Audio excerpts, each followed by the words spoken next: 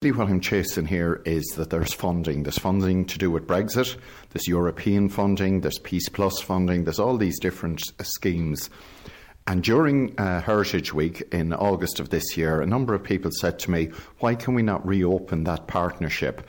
And to be fair, there's a little bit of jealousy here. We look to our colleagues in Donegal, who, instead of looking south, they look to Strabane and Derry Council, and they have hugely successful projects going on there, and we need to get a bite of that cherry that'll bring some money into our area and make us more attractive to our friends from the other side of the border.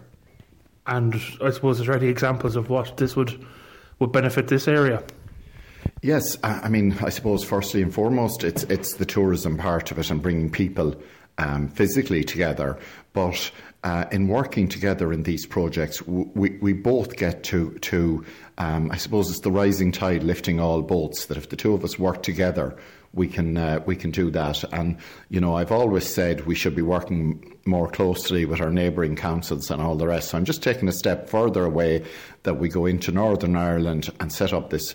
There's a huge amount of Peace Plus funding, and I'm on the working group for that. And there's some very innovative projects hopefully going to come out of that, which I can't go into detail on yet until they're approved. But it looks very, very good. And to bring the communities together across the border is the way that we get to understand each other. 100 years of partition has made us slightly different, that even what we expect from our councils, I see people from the north often think the council should be doing this because they do it in the north, or the health service do it, or, you know, all of these different services work differently, so that people understand each other and that they come from a different background.